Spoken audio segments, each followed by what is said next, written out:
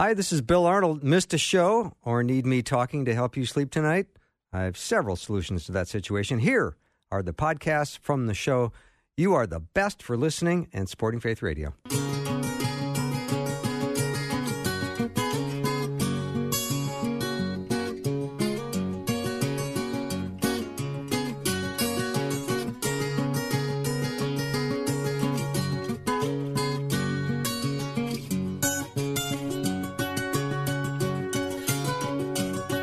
And a warm welcome to Afternoons with me. I'm Bill Arnold. We've got a wonderful show planned for you today. Guy Talk is going to start any second now. Guys who talk. The power panel is assembling, and it's interesting as it's assembling. We've got Pastor Tom Parrish and Dr. Peter Kapsner. Pastor Tom Brock is out today, according to his staff, and 007, who knows about him? He comes and goes as he pleases. Can't control him. You cannot control that man. You can't. And Bill, I actually see reliability as a mark of spiritual maturity. So I think that's all. I mean, Parrish, that's all that needs to be said right now, right? That's it. Yeah, that's exactly right. So I want to invite the listeners to let us know what your questions are. 877-933-2484. You can also email me, bill@myfaithradio.com, if you prefer to do that instead. We'll take your questions, your comments, anything you'd like us to discuss or process with you. Let us know, 877-933-2484. I was reading in Romans chapter 10 today, this wonderful verse starting in 9. If you declare with your mouth Jesus is Lord and believe in your heart that God raised him from the dead, you will be saved. Powerful verse. Yep. And accurate. Doesn't fit with all the other verses of the Bible that have other stipulations. We talk about repenting and a variety of things, but that's why we always got to take a big look at the Scriptures and not just one particular verse, because we miss all the essence that goes with it. But out of your heart, and that was identified as the person. It's really what made the person up. If you're willing to do that, it's powerful. I heard a unique story though, Bill. This was years ago in India. And one of the missionaries there had just preached on this verse. And one of the Brahmins came in, a very holy man, and he said to the pastor standing aside, he said, look, you say, only by the power of the Holy Spirit can somebody say Jesus is Lord. I am not a Christian. I'm a Hindu. Watch me. Jesus is Lord. And the pastor said, well, wait a minute. And he took him upstairs, and there was a portico that led out to the market out front. And when he got up there with the Brahmin, he said to the market, hey, quiet down. One of your leaders wants to say something to you about Jesus. And the guy turned red. And suddenly he dashed out of the room because the conviction really wasn't there. Mm-hmm. He could say it, but it didn't come out of the heart. Interesting. He was put on the spot, couldn't come out with it. No. Yeah. How about you, Peter? What can you come out with? I really appreciate what Parrish said about the heart just now, and that belief structure, what we actually believe, where our values are. And I think one of the things that gives believers concern and maybe a bit of consternation, and we talked about this very verse in my evangelism and discipleship class this last semester in the spring at Northwestern, and what gives believers maybe some fear is they don't know if they believe in their heart strongly enough in order to get to heaven when they die. And I think a couple things we can say about that is the first thing is to be saved in the biblical text. I think somewhere along the line we've reduced it down to this idea of a magic ritual or a magic prayer that we do that positions us properly for eternity. And I think that's understandable on one level because we have that existential question, what's going to happen when I die? Will I end up with God? Will I not? It's a powerful question. But just because it's a powerful question doesn't mean that that's the question that the Scriptures are trying to answer when it has to do with salvation. And so what does it mean to be saved? From a scriptural standpoint, it means that I am free from the power of sin and death ruling in my life in the present. It doesn't mean I'm free from the power of sin and death. It means that I'm free from its power as having the only say in my life. And so when somebody believes in their heart, what they're doing is they're saying, God, I need a different kind of power at work. I need to be saved from this power of sin and death that is wreaking havoc on this mortal frame of mine. Is there a different power available? And And so for the person who is saved in that sense of the word, a different power, the power of the Spirit of life that the Bible talks about in Romans 8, that it talks about in Romans 7, and many other places, begins to set us free from the power of sin and death. So I say all of that. My theological buddy just released a book on salvation, and he clarifies it even further. He says salvation in Scripture is a present, ongoing thing within the Greek tense. It means that we are being saved, and there's a future component to it. Of course, the salvation we experience in the present is also giving us hope of the fullness of salvation in the future. So, if I try to pull all of that together, then Bill, I think what we're talking about here is that when somebody decides, you know what, I can't deal with the power of sin and death in my life on my own. I'm going to fully lean into Jesus. I'm going to become his disciple. I'm going to become Jesus' follower. I am going to believe that he is the only one that has the power to conquer sin and death. And so I give him my life. And when you have that posture, the power of sin and death begins to be broken. And you naturally confess then with your mouth. You're like, well, of course Jesus is Lord. What else could free me from this power of sin and death? What else could bring life and hope and love and peace and grief or hope in the midst of grief? All of these different things. But we have to reframe our very idea of salvation in a biblical sense, not in a fear-based, I wonder where I'm going to go when I die kind of sense, because that just really isn't often the question of Scripture. Peter, when you fell in love with your wife, did anybody have to coach you or tell you to tell her you loved her? No, absolutely not. It just came out of you. Right. And right. I know with my wife, it slipped out when I wasn't even planning on saying it. So it just simply happens because it's so strong. One thing that's important here, Jesus talked about faith is like, if you have the faith the size of a mustard seed, you can say this mountain be torn up and thrown into the sea, and it will obey you. And I think we misunderstand that verse continually in our Western culture. It is not, it's almost like Jesus is using a little bit of humor. It's the smallest seed out there. It's tiny. It doesn't have to be very big, but it's where you put the seed. And that is the issue of Christianity. It's not how much faith I conjure up, because I'm up and down like everybody else emotionally day in and day out. It's where my confidence lies. And it doesn't lie in Tom Parrish. It doesn't lie in my intellect. It doesn't lie in my education. It doesn't lie in my background. It lies in Jesus. And when I know it lies in Jesus, then out of my heart, it's easy to say Jesus is Lord.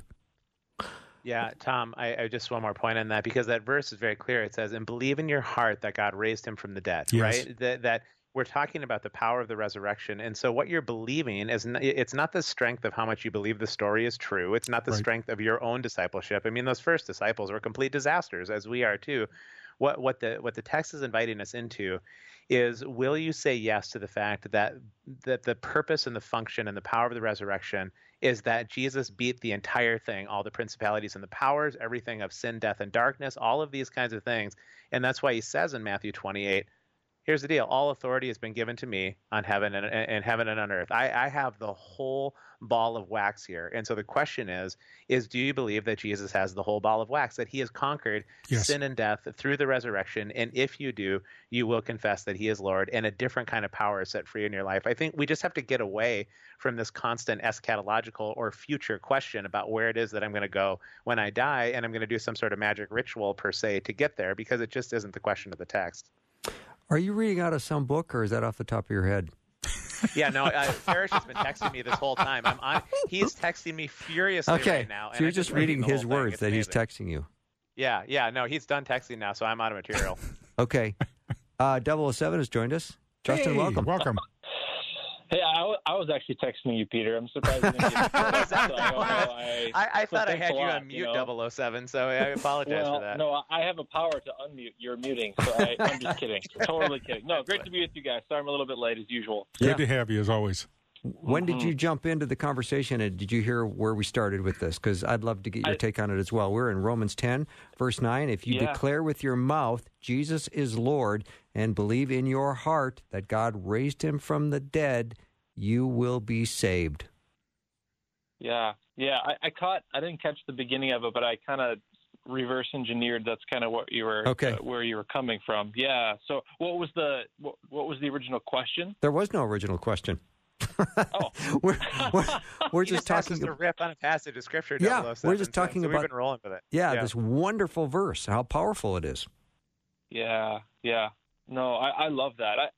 I think one of the things too of this idea of the biblical word of confession, maybe just to kind of have a different nuance on this. I mean, I love everything that Peter said that I texted him, and everything that Tom mentioned as well. But because of course I agree with that. No, I think absolutely. But that idea of confession, I think we so often think of confession as something that it really in the Greek it's two sides to the same coin. On one side, it's one that we often think of, which is that idea of confessing sin, right? We are admitting that we are in the wrong. We're admitting that we are in sin, that we are succumbing to the power of sin and death. We need to be rescued. We need a Savior. But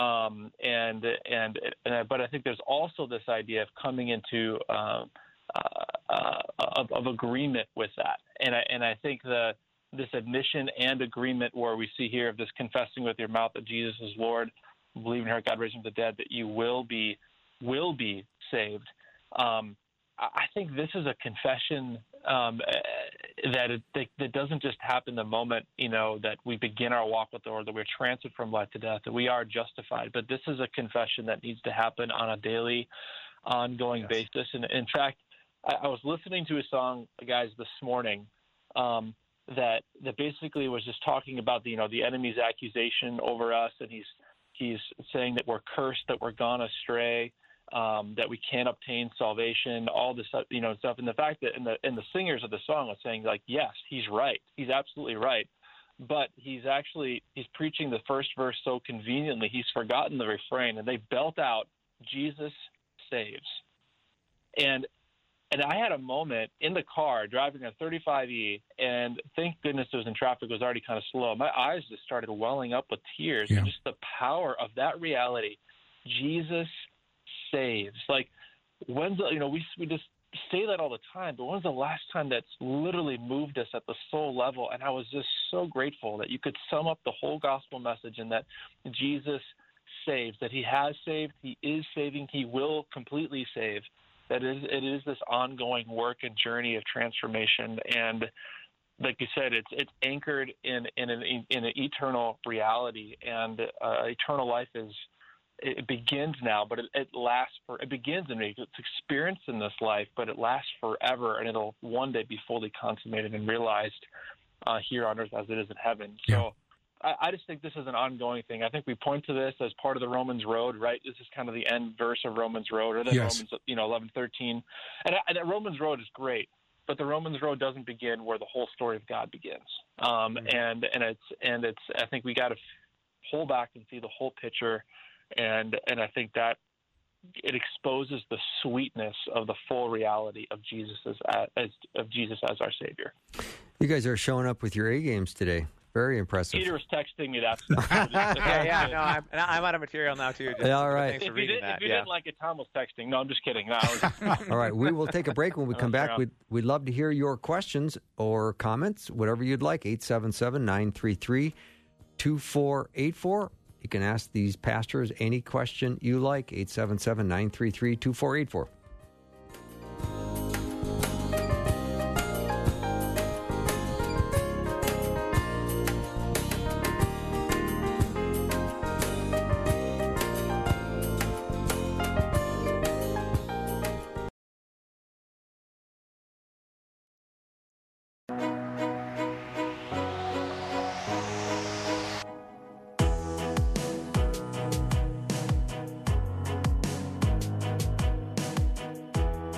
We were not gone long, and now we're back. Guy Talk is happening. Power Panel is Pastors Tom Parrish, Justin Jeppesen, and Dr. Peter Kapsner, and Tom Brock is taking the day off for some reason. I'm not just going to leave it at that. All right. So we're a little bit more to talk about Romans 10, verse 9. If you declare with your mouth Jesus is Lord and believe in your heart that God raised him from the dead, you will be saved. Got a nice comment from Bridget. She said salvation is also not about feeling saved. We put our faith, belief in the facts, and our feelings will follow. Many say, well, I don't feel saved. It's simply not about feelings. And right. Tom Parrish, you have an additional comment to make, and a verse that was transformational. I do. My ministry changed when I came across this verse in John chapter 5. And at the words of Jesus, he says, truly, truly, I say to you, whoever hears my word and believes him who sent me has, and that's present and ongoing, has, at that minute, eternal life. He does not come into judgment, but is passed from death to life. Even that final moment in our life when our body quits, it's not death as the world knows it. It's simply the doorway into the kingdom of God. And so I think that's such a critical verse, because Jesus is saying, right now, I'm with you. Right now, I'm declaring you have eternal life. Right now, I have a purpose for you. And it doesn't matter how you feel about it. It all comes back to, are you going to put your confidence in me, says Jesus, rather than yourself? Nice.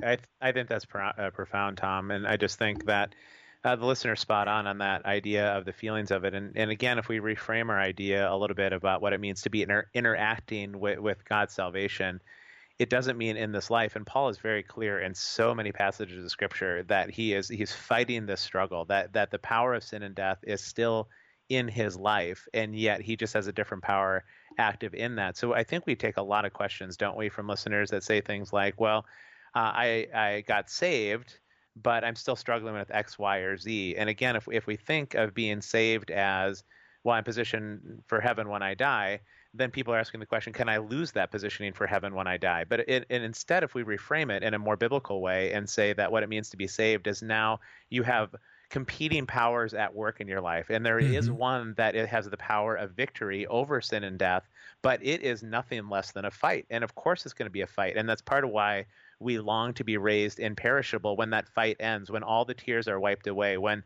we're living in the light of the lamp that is the Lamb of the city and in the eternal kingdom. But in this life, it's nothing other than a battle between sin and death and the life, or as Justin said, the eternal life of God that's present. So this is not about, gosh, I don't feel saved. Of course, we're in a massive struggle. And sometimes we're going to have some victory in our life where maybe we don't any longer struggle with deceit, or we don't struggle with that thing. God sets us free from those sorts of things. But other things, boy, oh boy, amazing grace, how sweet the sound, that we continue with God's graciousness moving towards us to fight that battle through the power of His Spirit against the power of sin and death. But it's a battle.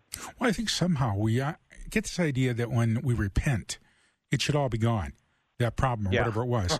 And right. I'm simply more conscious of my faults and how far I fall short of the glory of God since I know Jesus. The key here is this. When I stand before Jesus, He's not going to go through a litany of my sins. I mean, that would take forever to do that. What He is going to do, though, is say, did you trust in me? Did you surrender to me? Now, I don't know if I say those exact words, but that's Scripture, and that's exactly what it's about. If the emphasis is on me and how many times I've repented, I'm already lost. If the emphasis is on Jesus and what He's already done, then I'm saved. Yeah, absolutely. I actually think if someone's not feeling saved and it's causing them to, towards a sense of introspection of, not a self-loathing or, self-deprecating, that, just that type of thing. But Paul says, test yourself, examine yourself to see if you're of the faith.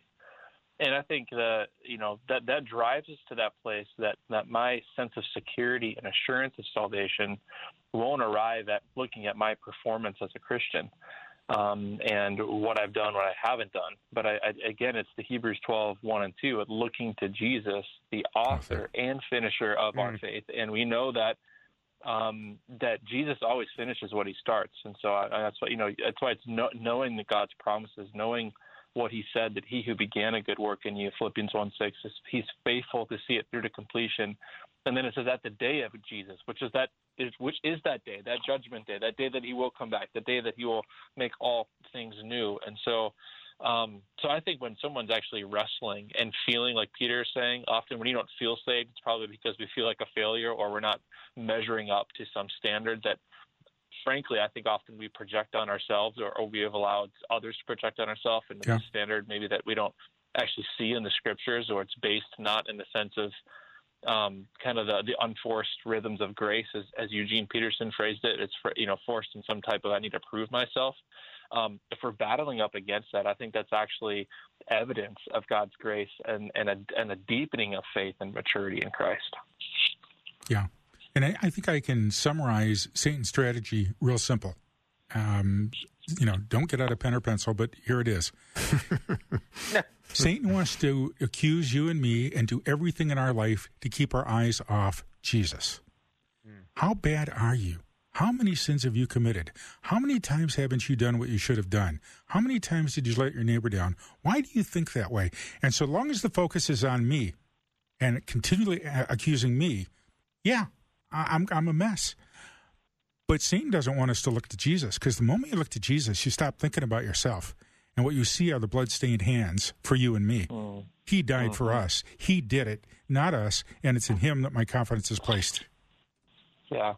Yeah, Tom, with that in mind, something I pray almost every day is I, in terms of talking about confession, right, is, this coming into agreement with what's true and admitting. And I say it to other Christians, we just need to realize, like, we're a mess. Like, I need to confess that I am a complete mess, but I'm Jesus' mess, and he knows what to do with me, and he started to work in me, and by, thank goodness, he's going to finish it. So it may not, I got a long way to go, but he started it, so he's going to finish it. Much better than the way I said it. Thank you. I'm going to paraphrase this question coming from a listener. Do you guys know anything about Freemasons? I know nothing. I know a little bit. Very little. Yeah, okay. but a little too. Yeah, I know it would be helpful. Yeah, it's a topic I would like to do more research on before I say something really stupid. Okay. Gee, that can often categorize my life, Parrish. I love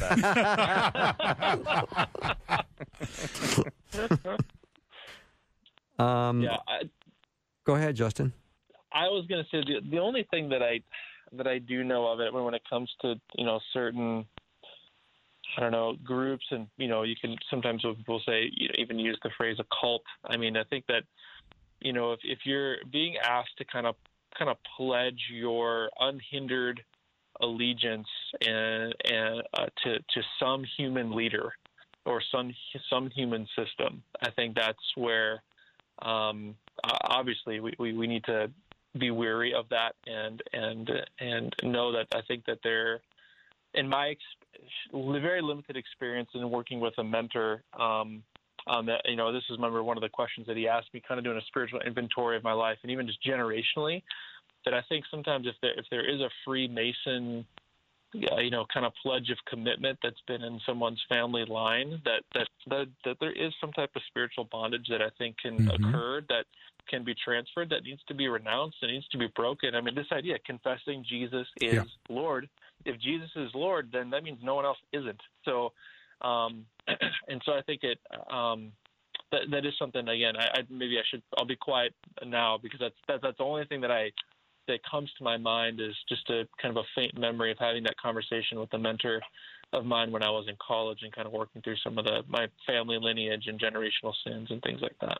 All right, let's take a little break. We'll be right back with plenty more Guy Talk. We need your questions. There's some great ones coming in. We'll get to all of them after the break. Questions can be texted to 877-933-2484. Again, 877-933-2484, as we listen to some soothing music on the way out.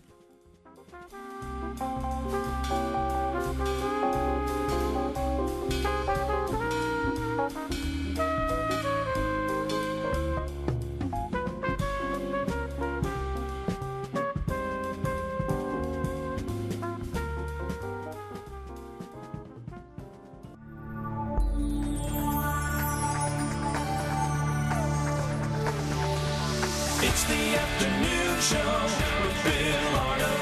Prime time, drive time. Let's get it started. Jump in your car. Yeah. What's for dinner? Hey. It's the afternoon show with Bill Arnold. Welcome back. Guy Talk is going on right now. Guys Who Talk. That's what's happening. Very popular segment of the week. Power panel is Pastor Tom Parrish, Justin Jeppesen, and Peter Kapsner. And we are gotten all kinds of questions. And here's one that came in. Love listening to you guys. Are you still a true Christian if you do not have a second experience with the Holy Spirit and receive a private prayer language? Okay, guys, go ahead. I'll listen and let you know how I feel about it. Wow. Yes. Yeah. Yes, you're still a Christian. I mean, it's such a good question. I don't know where you guys are coming from on this. And having to look at when speaking in tongues, I think the Greek word for it is glossolalia when it shows up in the biblical text of the New Testament. It happens in a couple of instances, and one is in the context of the church at a place like the Church of Corinth. It's brought up where Paul talks about the gift of tongues, and at that point it's in the context of a variety of gifts that may be possible among the people of faith, but it's not the expectation that all of the people of faith would have all of the same gifts. And in fact, it seems like God has designed the body in a certain kind of way that there would be individualized gifts that are all meant then for the good of the body, and all of those gifts are necessary. So it's sort of this weekly experience of the interdependence that we're meant to have as believers on one another. We just simply can't do the journey alone. We need the gift of teaching and compassion and evangelism and tongues. Like, we need all of these gifts all working together and operating. And of course, the church at Corinth did what we all can have a tendency to do, where they elevate certain gifts over one another and instead of seeing them as all part of the interdependence. So that's one part where the gift of tongues shows up, and there's clearly nothing from that passage of Scripture that would indicate that everybody needs to have that gift. The other time, and I think it's the time most people point to when they ask this question, is what's going on in the book of Acts, where we see tongues falling on sometimes Jews, often Gentiles, when they say yes to following Jesus and the Spirit becomes active in their lives. But in that particular instance, probably the best reading of the text is that I think we underestimate how confusing it was for the early Jewish followers who were becoming Christians, right? It was starting in Jerusalem, and it was a group of Jewish disciples and Jewish people that agreed to follow Jesus.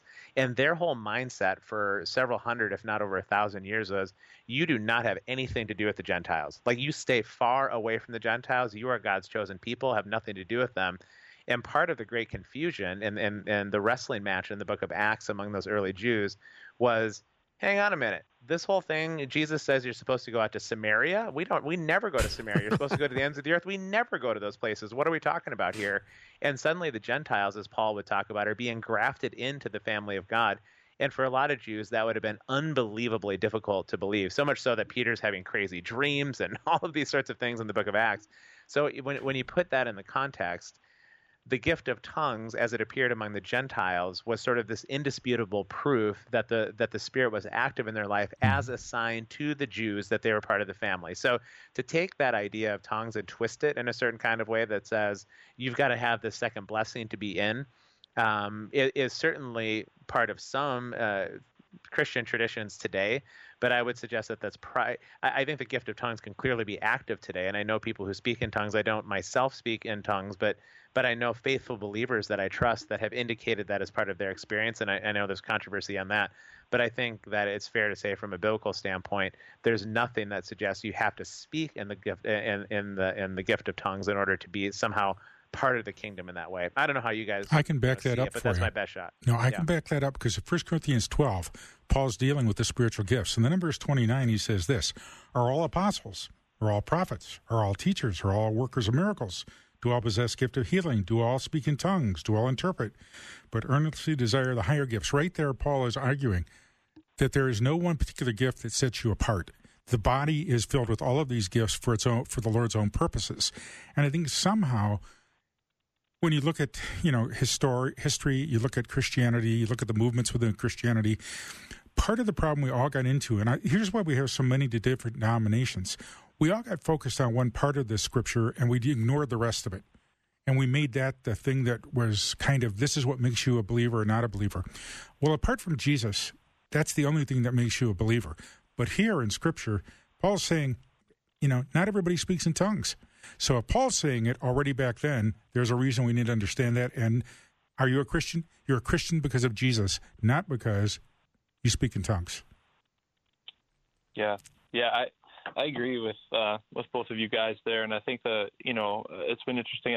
Some of the language that we use around who the Holy Spirit is and what the Holy Spirit does, I think is often inconsistent with what we see in the New Testament teaching. So, for example, I've heard it phrased that you can be saved, but you have to be baptized by the Spirit, and that refers to that second blessing piece. And to my knowledge, and I was just trying to look it up here, I think the only time that the New Testament talks about actually, using the word baptized and the Holy Spirit and together, talking about the baptism of the Spirit, is in 1 Corinthians 12:13. For in one Spirit we were all baptized into one body, Jews or Greeks, slaves or free, we're all made to drink of one Spirit. So that idea of being baptized in the Holy Spirit I think I see it as synonymous to you being saved, to enter into that relationship, that life-giving, eternal life as a member of God's family, as a part of Christ's body. But I like the way one pastor said it, that, the Scripture talks about us then moving forward as Christians as not being baptized by the Spirit, but as needing to be continually filled by the Spirit. So there's one baptism, but there's many fillings. And why do we need to be filled constantly? Because, we're leaky. We so often will succumb ourselves to other things and want to be filled with other things and don't depend on the Spirit in the way that we have the ability to, because we are the temple of the Holy Spirit. So, but that isn't to say that I think in God's sovereignty, he can bestow different gifts at different times and different seasons. But I think, again, we can't equate any one particular spiritual gift as the kind of surefire evidence that one is saved. You go back to the thief on the cross. I look at that as the most foundational verse on salvation that exists. What did the guy on the cross do? Jesus, remember me when you come into your kingdom. And what did Jesus say? Truly I say to you, today you will be with me in paradise. That's it. There was nothing else in that conversation that's recorded that we need to know about. That is the basis of salvation. The thief on the cross admitted he was a thief, and then ultimately he looks to Jesus and says, look, remember me. I mean, that's crazy. You're hanging on the cross. You're saying, remember me. So he knew who Jesus was, and he acknowledged that through what he said. And Jesus said, today you'll be with me in paradise. He didn't say, we're going to give you a couple more days and hope you add a couple of these other gifts to your life and you do these. No, today. So for me as a pastor, when I start, that's the foundational Scripture verse. And then all the other ones add to it. But that's all that's really required in the end is confession of Jesus.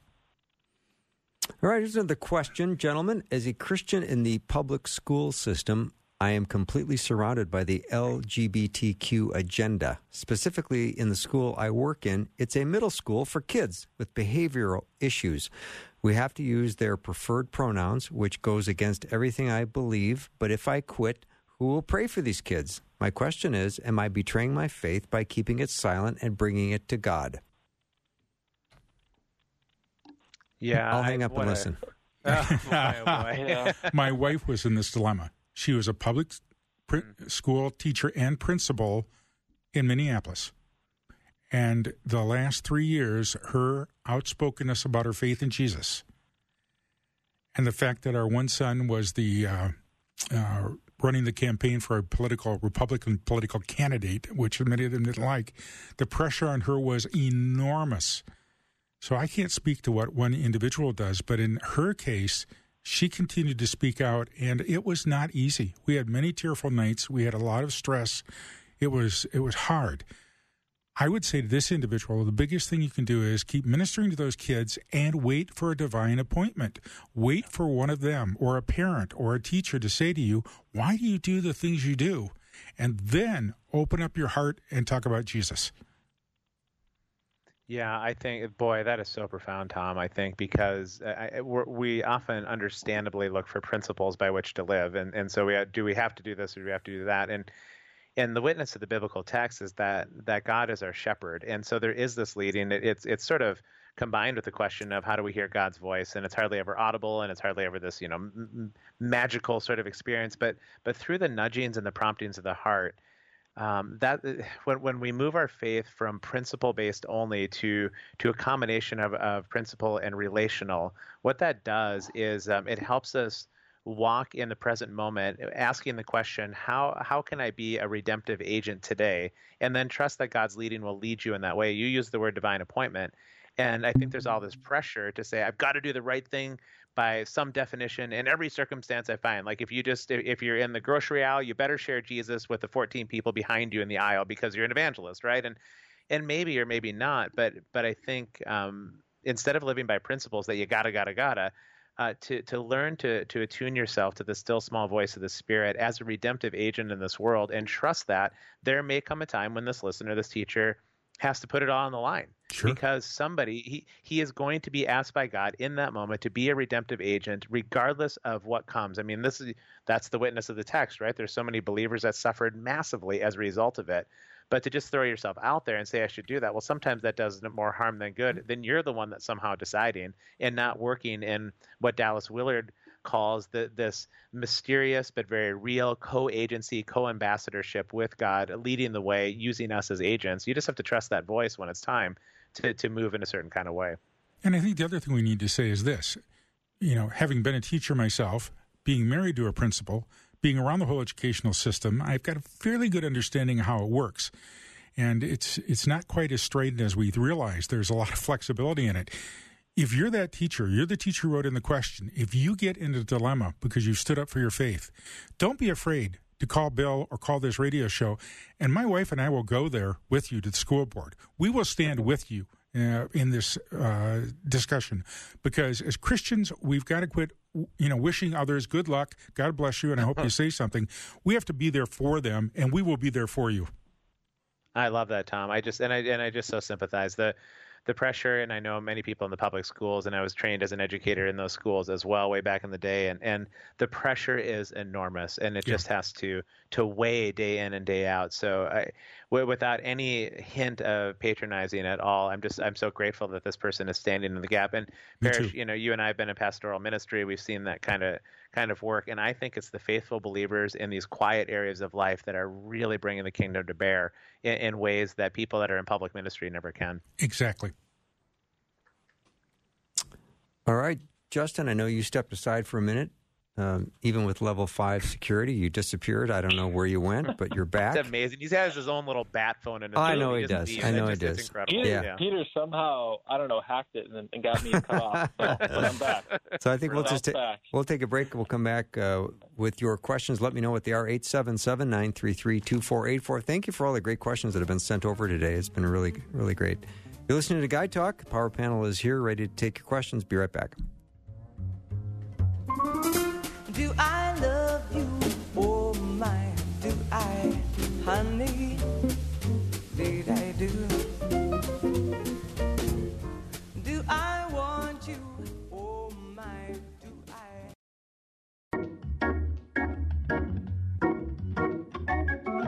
Every evening, when all my days working through, I call my baby and ask him what should we do.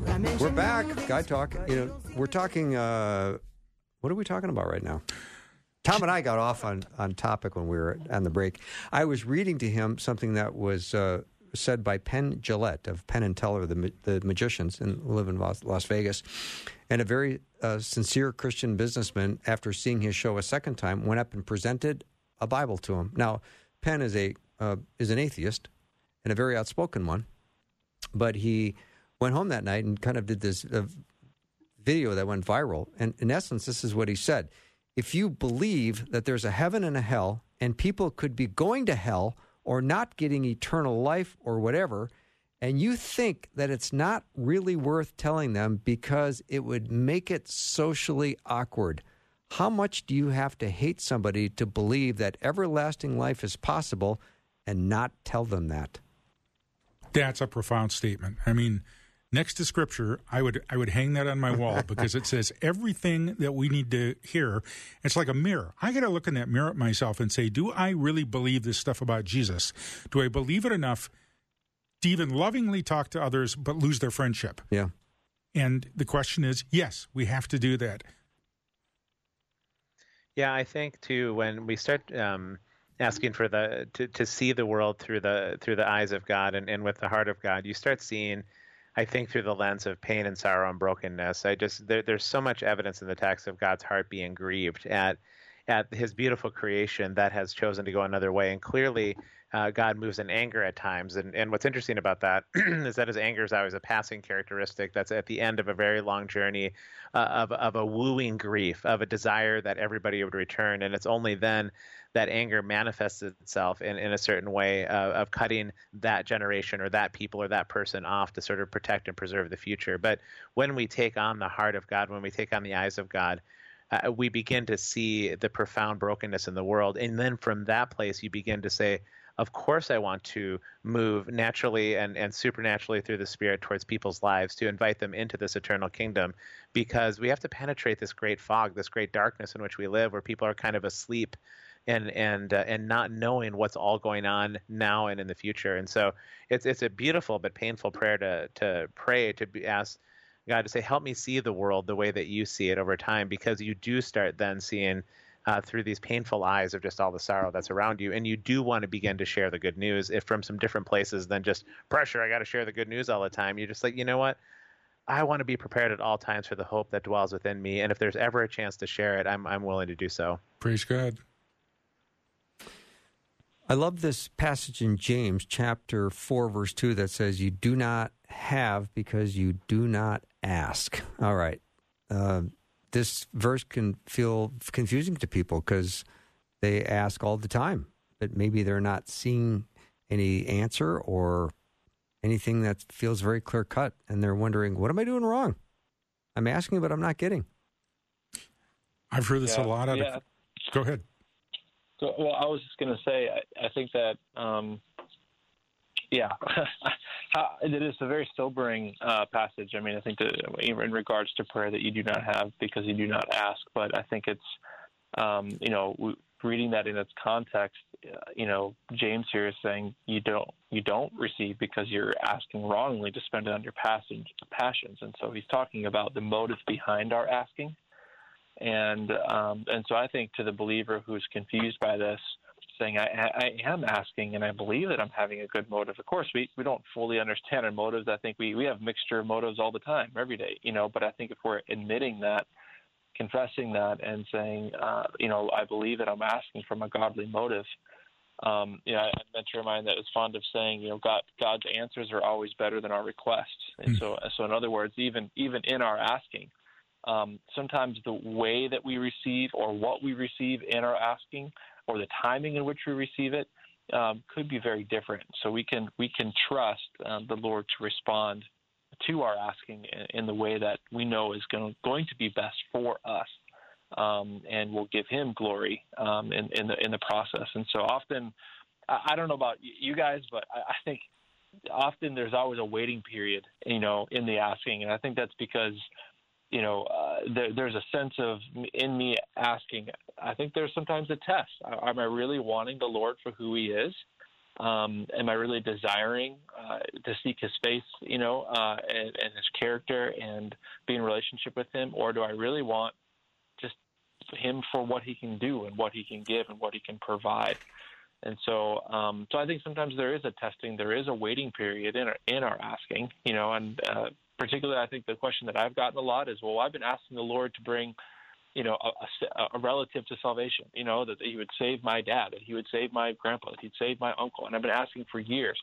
And so that's a godly desire. I think that's one that's rooted in a motive that is absolutely foundational and found in Scripture. And so persist and persevere in that prayer.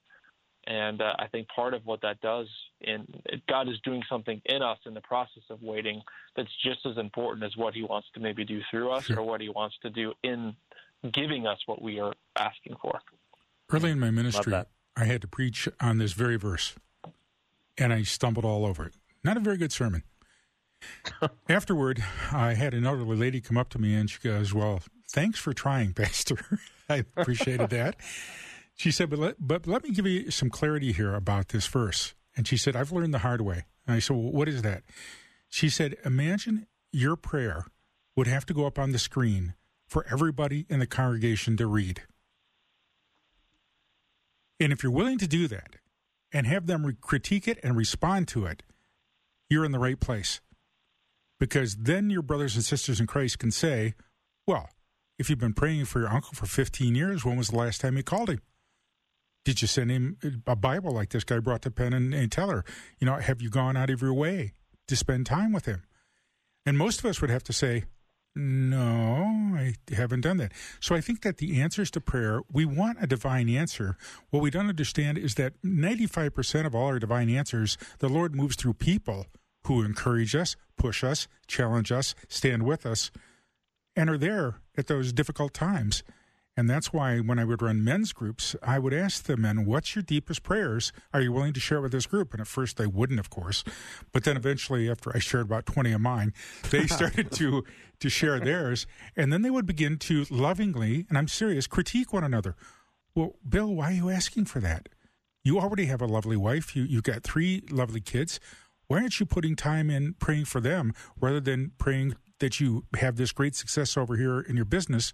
You already got a big home and whatever. It was amazing how it began to transform these guys in terms of their prayer life. And then it reached a point where, I couldn't shut these guys up and I couldn't send them home. They were there all night. I was thinking after you shared your 20, you were alone in the room. Just about. All right, this is something that was kind of in conjunction with the earlier question about the Freemasons, which none of us really knew much about. But another question was, or a comment was, is the Pledge of Allegiance a good idea for Christians? Is it actually idolatry in disguise? And her comment is, I love my country, so this isn't the issue. It's about pledging to something other than God. Gosh, I think I'll hang up and listen now.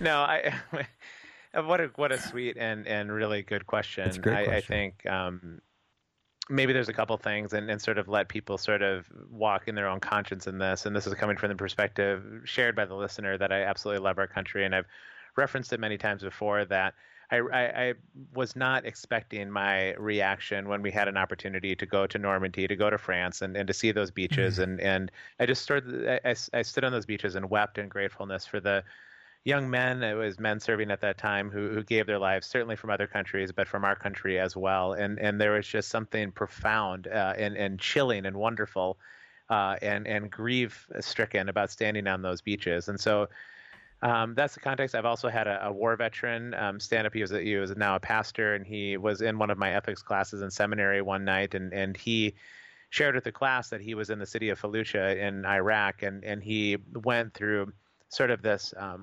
breathtaking account of what it was like to take the city step by step and inch by inch and everything. And it really was sort of the sacred space. So all of that is background.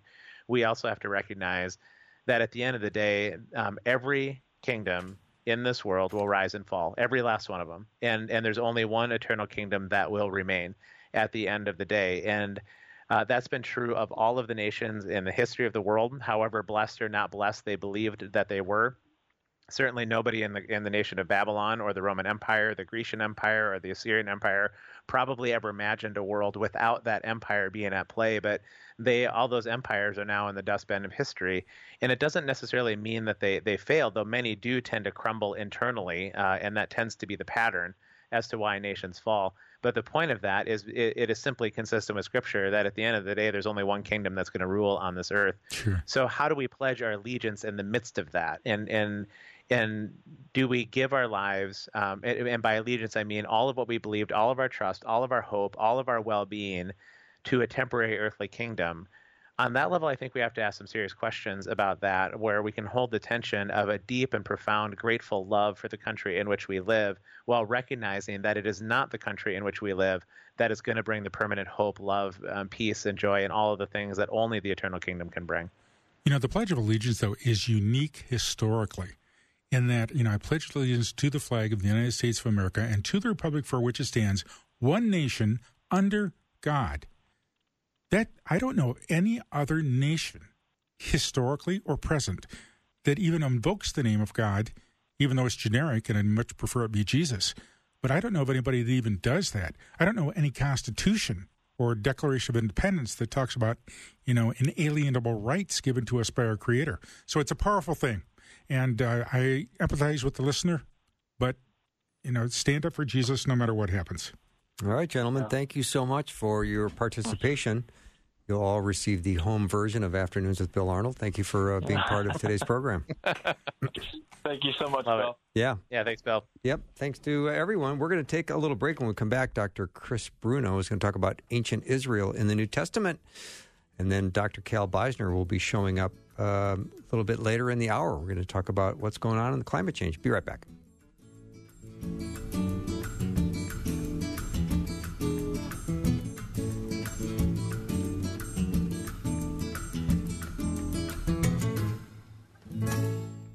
Thanks for listening. Programming like this is made available through your support.